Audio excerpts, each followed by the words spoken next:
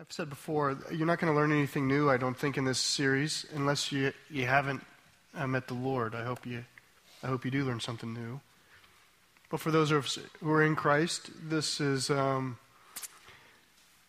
time, these 3 Sundays leading into next Sunday, so these 4 Sundays that we've set aside are really to awaken ourselves, our spirits, to things that we know. So it's the distance from here to here that we're trying to cross. For God's sake in His kingdom. My wife recently bought and read this book on Gladys Aylward. She was a missionary to China a long time ago. And a petite woman who did really big things. And I'd like to, I'm going to summarize, do a lot of summarizing, but I'd like to tell you a little bit about Gladys. She was in China, and she fell sick. She had health issues, and so there was a period of time when she was in bed rest.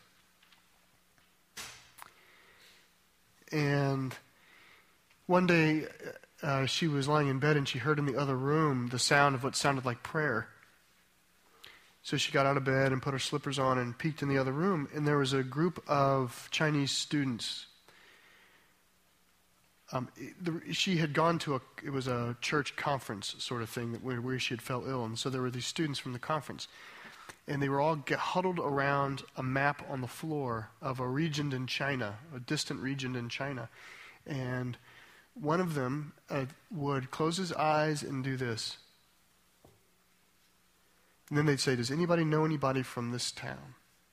And they'd talk about it, and then they would pray. They'd pray about that town, and then be another student's turn, and that student would, pin the tail on the donkey, so to speak. And she said, "What are you doing?" And they said, "Well, we felt the Lord calling us to lift up this area of China, but we don't know anything about it."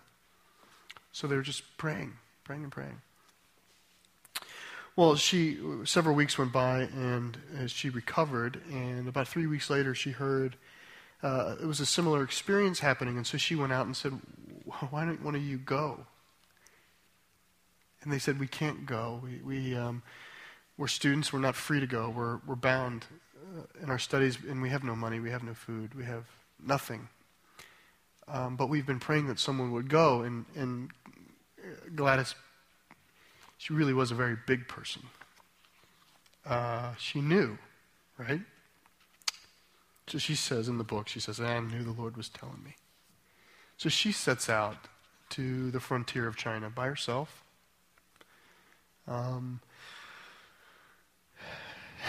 She walks along, and if she sees people, she tells them about the Lord and the kingdom and what God has done for them. And she said people were very friendly and very receptive, but the farther she got out, eventually they started to say, "There's really nothing past this. There's nothing else." And in truth, she was journeying into Tibet. And she finally got to a place where they said, "Really, there's nothing beyond where you are right now." And she would think to herself, "Well, of course there's something beyond. There's people. Of course there's people. The earth doesn't end. There's people." And so eventually a young doctor, or a gentleman in the village who was a young Christian, he wasn't young, but he was a young Christian, he agreed with her, "I'll go with you. I'll journey with you past this point for 5 days. We'll go and we'll see what we can find." So they did, and she would talk to him, kind of help him mature in his faith, and he would challenge her faith. And for five days they walked. It turned into 8 days. And I believe on the 10th day, discouraged and distraught and kind of, really holy people are very critical of themselves. That's what you find. You're like, man, the best people I know are the most keen to their own sin. And she just talks about a time where she was so selfish, out of food, and she's so self-centered, as says the 5'4" lady in Tibet. And but the young Christian man who was with her was at a place of faith, and so she's like, "Why are we here? What are we doing?" And he said, God sent us here to meet a person." And so he leads her in prayer. "Lord, you've called us here to find this person. We've journeyed to where you've brought us. We believe you're here. So where is this person? We're ready to meet your person, Lord. And they say amen, and in the distance is a person. And so the doctor says, there's our person. And the man is walking towards them as the doctor is kind of setting out in his direction, and they soon realize that it is a lama, a Tibetan monk, we might say. Which for Gladys was alarming, because for one thing, the lamas were not allowed to talk to women, but also, while they had the appearance of holiness, Gladys Aylward knew other things about them that gave her cause for concern, that they weren't holy on the inside always. And so she was nervous. And the Lama finally walks up to them, and this is what he says. We have waited a long time for you to tell us about the God who loves.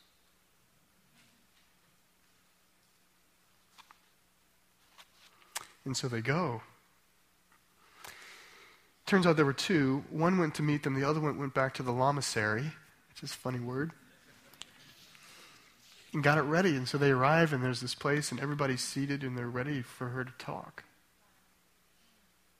Room full of the order. And so she turns to the doctor, what do I do? And he says, sing a song. So she sings a hymn in Chinese, in their tongue. And then he tells the story about how Jesus was born and how God loves them. And this goes back, and it lasts for some time, several days. Over a week, she's there. People, they'd come to her. They were allowed to talk to her in twos. They were given permission. You may talk to her if you go with someone. So all through the evening, people would knock on her door. We have a few more questions. And this went on day after day after day. And finally, she got to speak to the leader of the order, the head of the order. And this is what he says. And I'm paraphrasing, obviously. He says, many years ago, about 8 years ago, two of our order were in town, and an evangelist was preaching about God and gave them a tract. And he pulls out of his pocket, or cloak. I want to say cloak, it sounds more mystical. He pulls out of his cloak the old tattered tract that they had received, the order had received 8 years ago. And in it was John 3:16. And that verse caught this order of monks. Caught them. They said, we want to know about this God who loves us. We've never heard about this God who loves us. And the head of the order said every year this particular one monk would go back to the town, and they searched and searched and searched for the evangelist who had told them about the God who loves them. And they couldn't find him. And finally, the one monk said, I will not come back until I find more about this God. And so he went to the next several towns, and finally he arrived at a town. He went to the cleanest looking gentleman in town, and he said, where can I go to hear about the God who loves us? And he said, you go over there. And he pointed him to a church. And in the church, he met a Chinese missionary who gave them the Gospels of Matthew, Mark, Luke, and John. And he brought them back to the order. And this is what the head of the order says. Eagerly, they hurried back to the lamasery, and we read the accounts of Matthew, Mark, Luke, and John. We believed all that it contained, though there was much we could not understand. But one verse seemed of special importance. Christ had said, go ye into all the world and preach the gospel. So obviously, one day someone would come to tell us more about this wonderful God. All that we had to do was wait. And when God sent a messenger, to be ready to receive him. And he says, for another 3 years we waited. And then we saw you. And they knew that she was of the Lord because he says this. They heard someone singing, and someone said, those are the messengers we are waiting for. They said, only people who know God will sing. Oh, sing to the Lord a new song. Sing to the Lord all the earth. Sing to the Lord, praise his name. Tell of his salvation from day to day. That's what we're doing. 2 weeks ago we read Psalm 96, and we said, God has a heart for the nations. God loves all peoples. God wants to reach out and show his love to the world. And then last Sunday we said, and he uses us to do it. How can they call on the one in whom they have not believed? And how can they believe in the one in whom they have not heard? And how can they hear if it's not preached? And how can it be preached unless someone is sent? For it is written, how beautiful are the feet of those who bear good news. God loves the world, and God wants to bring his message of hope to the world, and God uses us. That was 2 weeks ago, and that's last week. This week is, how are we supposed to be? How are we supposed to own that? I don't want to say, how do we do mission? This is not a message on methodology. But how do we embrace this mandate to go? In our going, what is that supposed to look like? That's our challenge this morning. And I want to start in 2 Corinthians 5 and spend maybe half of the time remaining on just re-emphasizing what has been said, and then the remaining half on how we're supposed to be.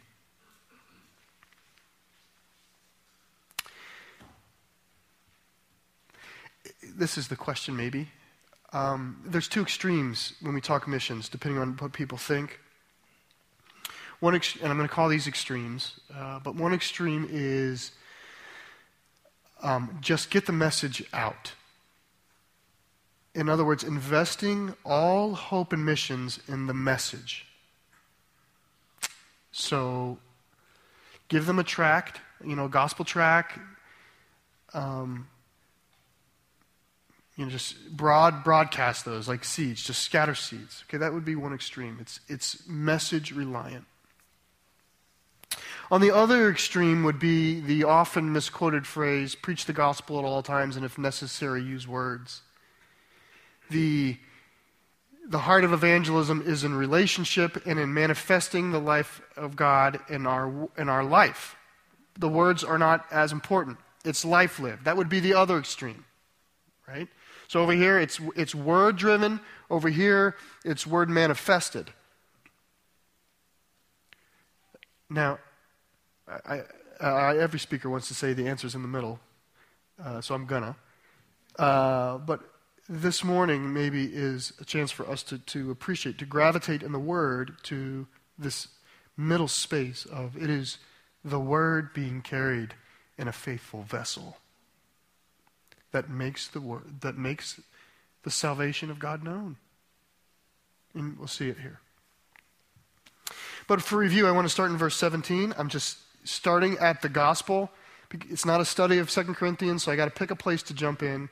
And I want to start with, what is the hope? And so in 17, Paul writes, therefore, if anyone is in Christ, he is a new creation. The old has passed away. Behold, the new has come. That is the hope that we have. That is the hope that's available for everyone in the world. If anyone is in Christ, they are a new creation. The old has passed. Behold, the new has come. That's the message. We might say at least that verse stands here for the broad message of what God has done. Obviously, there's more that could be said, but that represents well. Now listen to what he says in 18. All this is from God, who through Christ reconciled us to himself and gave us the ministry of reconciliation. All of it's from God, he says. All the work of reconciliation, all this hope and new life, this entire dream of a new creation, all of this is God's work. Last week in Romans, Paul said it this way. You don't have to ascend to the heavens so as to bring Christ down or descend into the abyss as to bring Christ up. No, the Word of God is before you. It's in you. It's in your hearts and it's there. In other words, God has done the work to guarantee us, to offer us salvation. All of it's from God through Christ. That's John 3:16. For God so loved the world, he sent his Son, right? God's love through Christ. The work is done. But he says, and we've been given the ministry of reconciliation. Reconciliation is think salvation. Reconciliation is to make right between two people, to clear the air, to restore relationship. And so he's saying God has done the work of reconciliation through Christ, and we've been given the ministry, right? God wants to reach the world with salvation, and our role is to bring it to them. That's what he's saying. It's been given to us.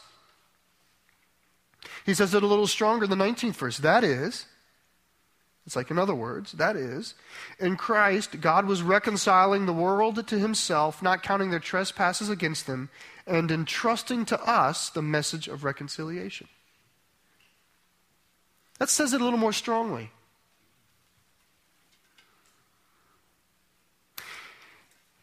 In 18, we're being given the ministry of reconciliation. It feels for me almost like a gift, like God's done all the work of salvation, but he's allowing me, he's as a gift, and it is a gift, it is a total gift, the fact that he would invite us into something where he's done all the work. So to labor with the Lord when he's done the impossible is a gift. But in 19, it says it's more than a gift. He has entrusted it to us. We have been entrusted with the message of reconciliation, it says. So gift is nice. Entrust is responsible. If a master is going to leave, in the parables, a master is going to go away, he's going to turn to his head servant and entrust the duties of the home to the head servant so that when he comes back, he can find that it's done. The ministry and message of reconciliation has been entrusted to us. And then you get into 20, and it says it again, 3 times here, right? All this is from God who through Christ reconciled and has given us the ministry of reconciliation. And then God who's reconciling the world has entrusted us with the message of reconciliation. And here in 20, therefore we are ambassadors for Christ, God making his appeal through us.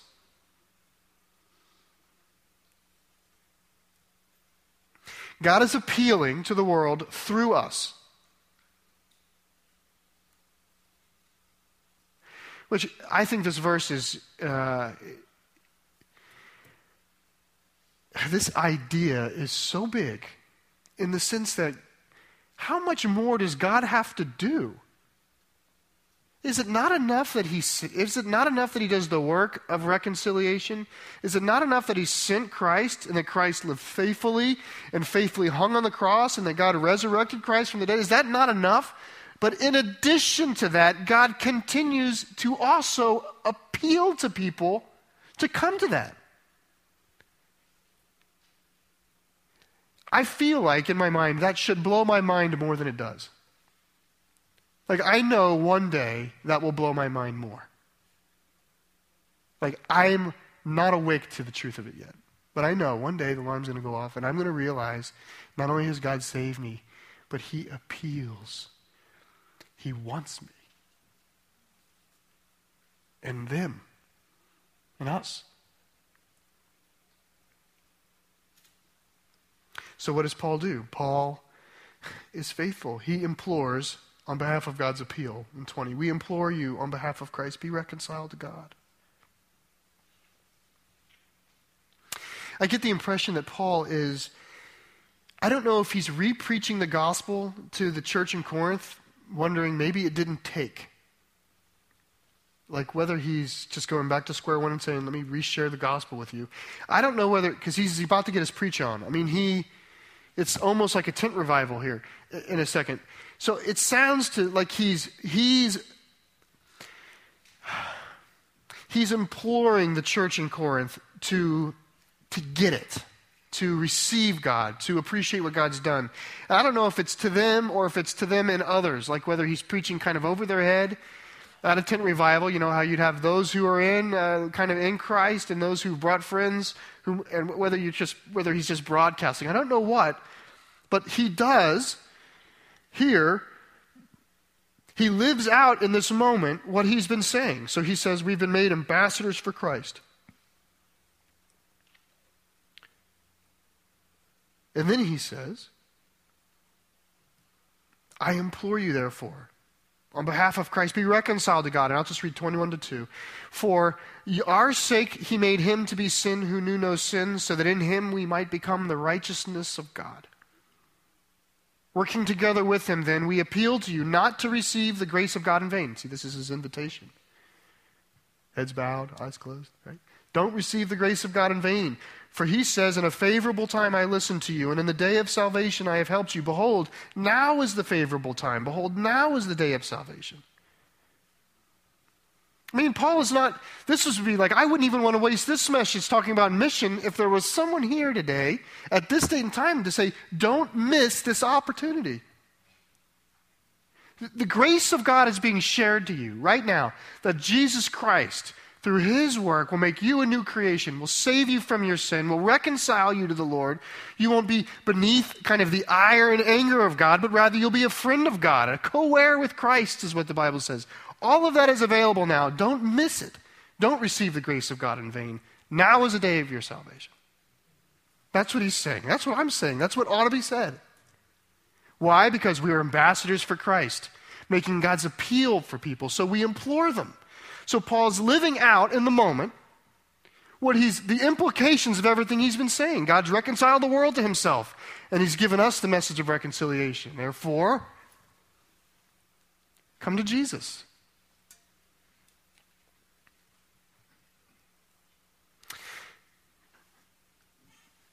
And now, in verse 3,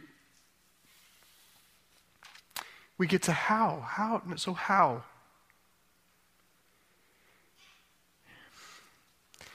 If God has a heart for the world, and if God's called us to be, if he has entrusted us with the message of salvation, the message of reconciliation, then how are we to be? Listen to 3 and 4, okay? This is the principle.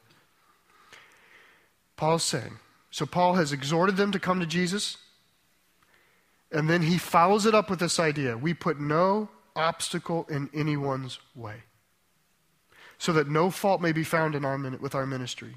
But as servants of God, we commend ourselves in every way.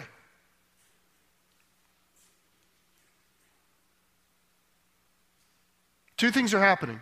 He says, first of all, here's the message. Okay, right? Remember these extremes? Here's the message. Paul is faithful in giving the message. Okay? And then he says, with the message comes the reality that he's saying that there's no personal reason. I've put no obstacle. Timothy and I and whoever was writing the letter with him, we've put no obstacle in the way of this message by the manner in which we've lived our lives.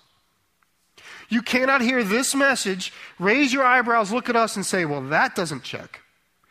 We are not contradictory to the message of reconciliation that we're bringing. That's the first thing he says. He says, furthermore, in every way we seek not only to not contradict the message, but to commend the message. So it's not that we're exhibit A and B that goes against the truth of God, but rather we seek to be exhibit A and B that supports the message of Christ.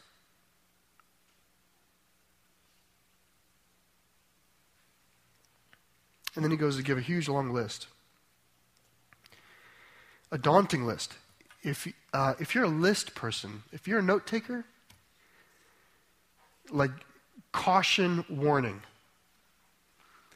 that you run the risk of kind of ruining what God has for you here by going, I need to be this, and I need to be this. Like, where can I go to get beaten and imprisoned? Paul is going to give us a list. He's making an account. In this book to this church, he has to account for things because they've got a lot of troubles. So he's showing them, hey, this is what we've experienced on your behalf. Okay? But he's given accounting. He's given an accounting of the ways that he has not only not placed obstacles in front of them, but that he has commended them. And our danger. So I'm going to read the list, and I'm going to read it pretty quickly because I don't want you to, I need to be that. Or grade yourself. I don't want you to take the grace of God and make it a law. I don't want you to take something that should raise us up and burden you down.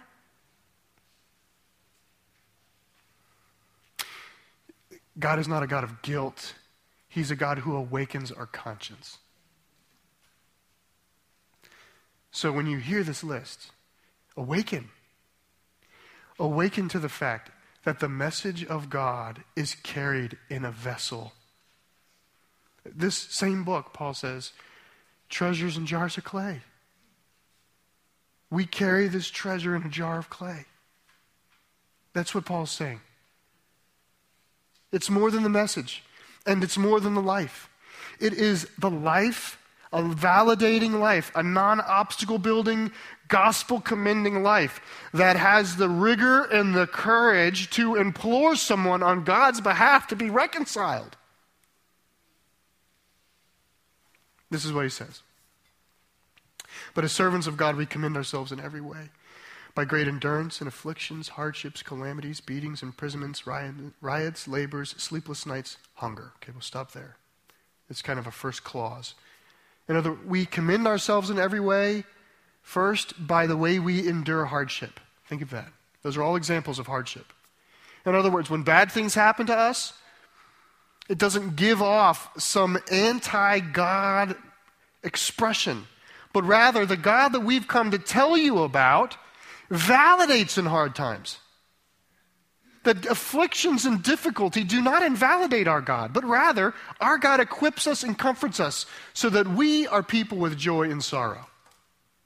That's what it is. This past weekend, my wife was at a funeral. First words of the funeral service is this: Christ is risen, alleluia. The last words of that service, Christ is risen, alleluia. We have that. We have a word of truth in times of affliction. That's the idea. We can commend the Lord during difficult times because we have a God and we have a story and we have a message that is compatible with affliction. It anticipates it. It sometimes wants it to expose in us things that are far more important than our hunger. Right? God wants to evoke from us hunger for Him. So Paul says, look, in hard times, we've placed no obstacle in your way, but rather we try to commend ourselves to you on behalf of God in every way by the way we deal with our hardship. And then he says, okay, so if that's the first clause, hardship, then you get to verse 6. And it's a new set of lists. By purity, knowledge, patience, kindness, the Holy Spirit, genuine love, by truthful speech, and the power of God with the weapons of righteousness for the right hand and for the left. These are all good things. These are all productive things. So in other words, in the first way, Paul would say, we commend ourselves to you by the way we've endured in hardship. In the second way, we commend ourselves to you by the way we've exhibited Christ's likeness through our lives. That the fruits of the Spirit are in us, and they come out.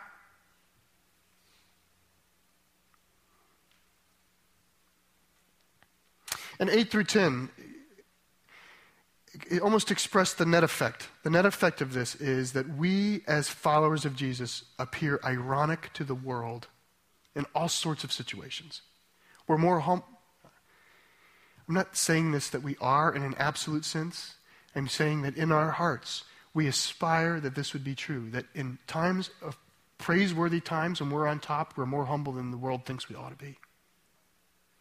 And in low times, when everything is lost, we're more joyful than the world would ever expect to be.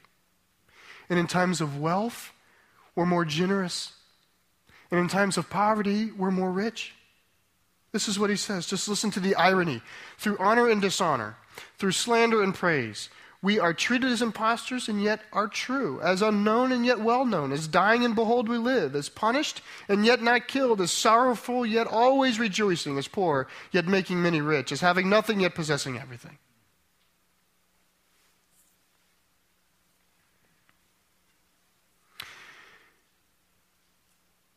Through our steadfast faith we endure, and through the Spirit which never fails we exhibit. In a way that is ironic. And that makes the message in this jar of clay receivable. That's what he's saying.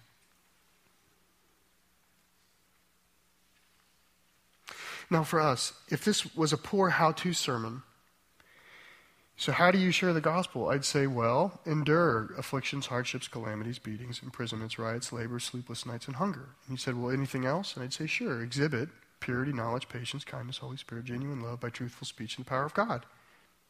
That's it. It would have been a 12-point sermon. Right? The truth is, this is not why we exhibit these things. We don't exhibit these things so that people come to Jesus. We exhibit these things because Jesus Christ is in us. We remain in Christ and then bear fruit. The goal is not to how do we share the gospel to others. The goal is how is God how do I grow closer to God? If we need to awaken to the love of God for us. We need to awaken to the fact that the Spirit is in us and fall in love with God and then open our hearts to mankind. That's what we do. We don't pursue this like I'm working on being kind because I want to save people for Jesus. No. I'm working on being kind because God's kind to me, and I have a heart of kindness. And I rejoice and celebrate the chance of show kindness to others. It's an act of worship for me. That's what we do. What I'm saying is the key to being the greatest missionary in your neighborhood is to be the greatest Christian in your neighborhood. It's to fall in love with God and open your heart to mankind. That's it. You don't have to figure out I can never do mission because I have to be kind.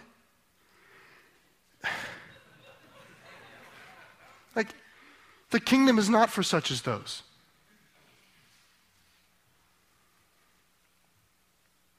You don't have more to do. You have a God to love. You have a God to love, and you have to open your heart. Look at 11. Look, we spoke freely to you. Corinthians, open. Our heart is wide open. Paul is laid out. He's laid out. You are not restricted by us, but you're restricted in your own affections. In return, I speak to you as children. Widen your hearts also. He says, I have all this love for God. I have all this love for God that in hard times I can endure, and in good times I can exhibit. In all times I can be all things to all people because of what God's done for me. And he takes that love for God and lays it out here. How are we to be on mission? We are to love the Lord. We are to love his grace for us. We're to remember what he's done for us. We're to celebrate it. We see it in our families and our friends, and then we celebrate it, and we see it in our communities, and we celebrate it, and we share it, and it's real. I believe that there is a lot of gospel joy in this fellowship that's fettered maybe a little bit with reticence to speak.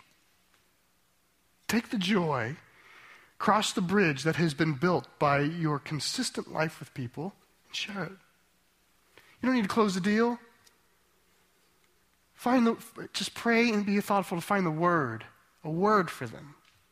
Enjoy not closing the deal. Release yourself from closing the deal. Just tell yourself, you know what I do? I bring Christ to a place in that person's life that's missing the gospel, in whatever way it is. You do that. Just release yourself. You don't have to walk them through all these passages in Romans you can't remember. Don't do that. The other day I was at the guard. Here's my buddy. He's been cohabitating. She doesn't want to have kids. He wants to have kids. Now they're it's challenged. Do they get married? Do they not get married? She's on round 2 of life with another kid. It's the classic problem, right? Do you really think I ought to say, well, your righteousness is as filthy rags, but God so loved the world that he gave his only son? Would you like to pray? We were in line to get a urinalysis check for a drug test. It's just not the right place. So I said, and I'm not good at this, but I said to him, well, do you ever pray? And he said, well, I'm Catholic. I pray. I said, would you ever just tell God what you think? Because he likes you. I said, God likes you. You should try that. I didn't close the deal. But he started asking questions. You just find a way. Find a way that in your life that you don't put obstacles and you come in. Find a way just to nudge. Be an evangelistic nudger.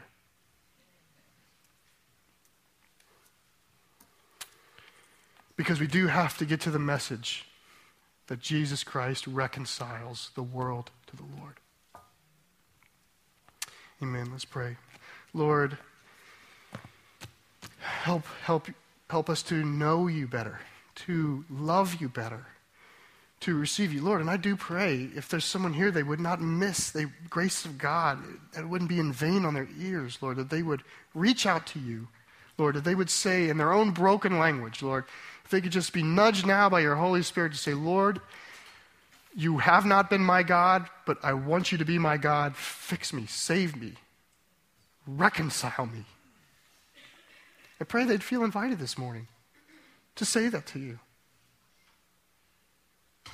And over and above that, Lord, to those of us who are in this journey of reconciliation, who have had inconsistent lives, and we look and we go, well, I got obstacles with that person because he knows how inconsistent, or that person, Lord. I pray that in your timing, through our affections and love with you, you would begin to awaken our spirit, to change our manner of living, and grow in you, Lord, not adjust our behavior, but become new, Lord. And in doing so, share it with the world. Father, we pray this in Jesus' name. Amen.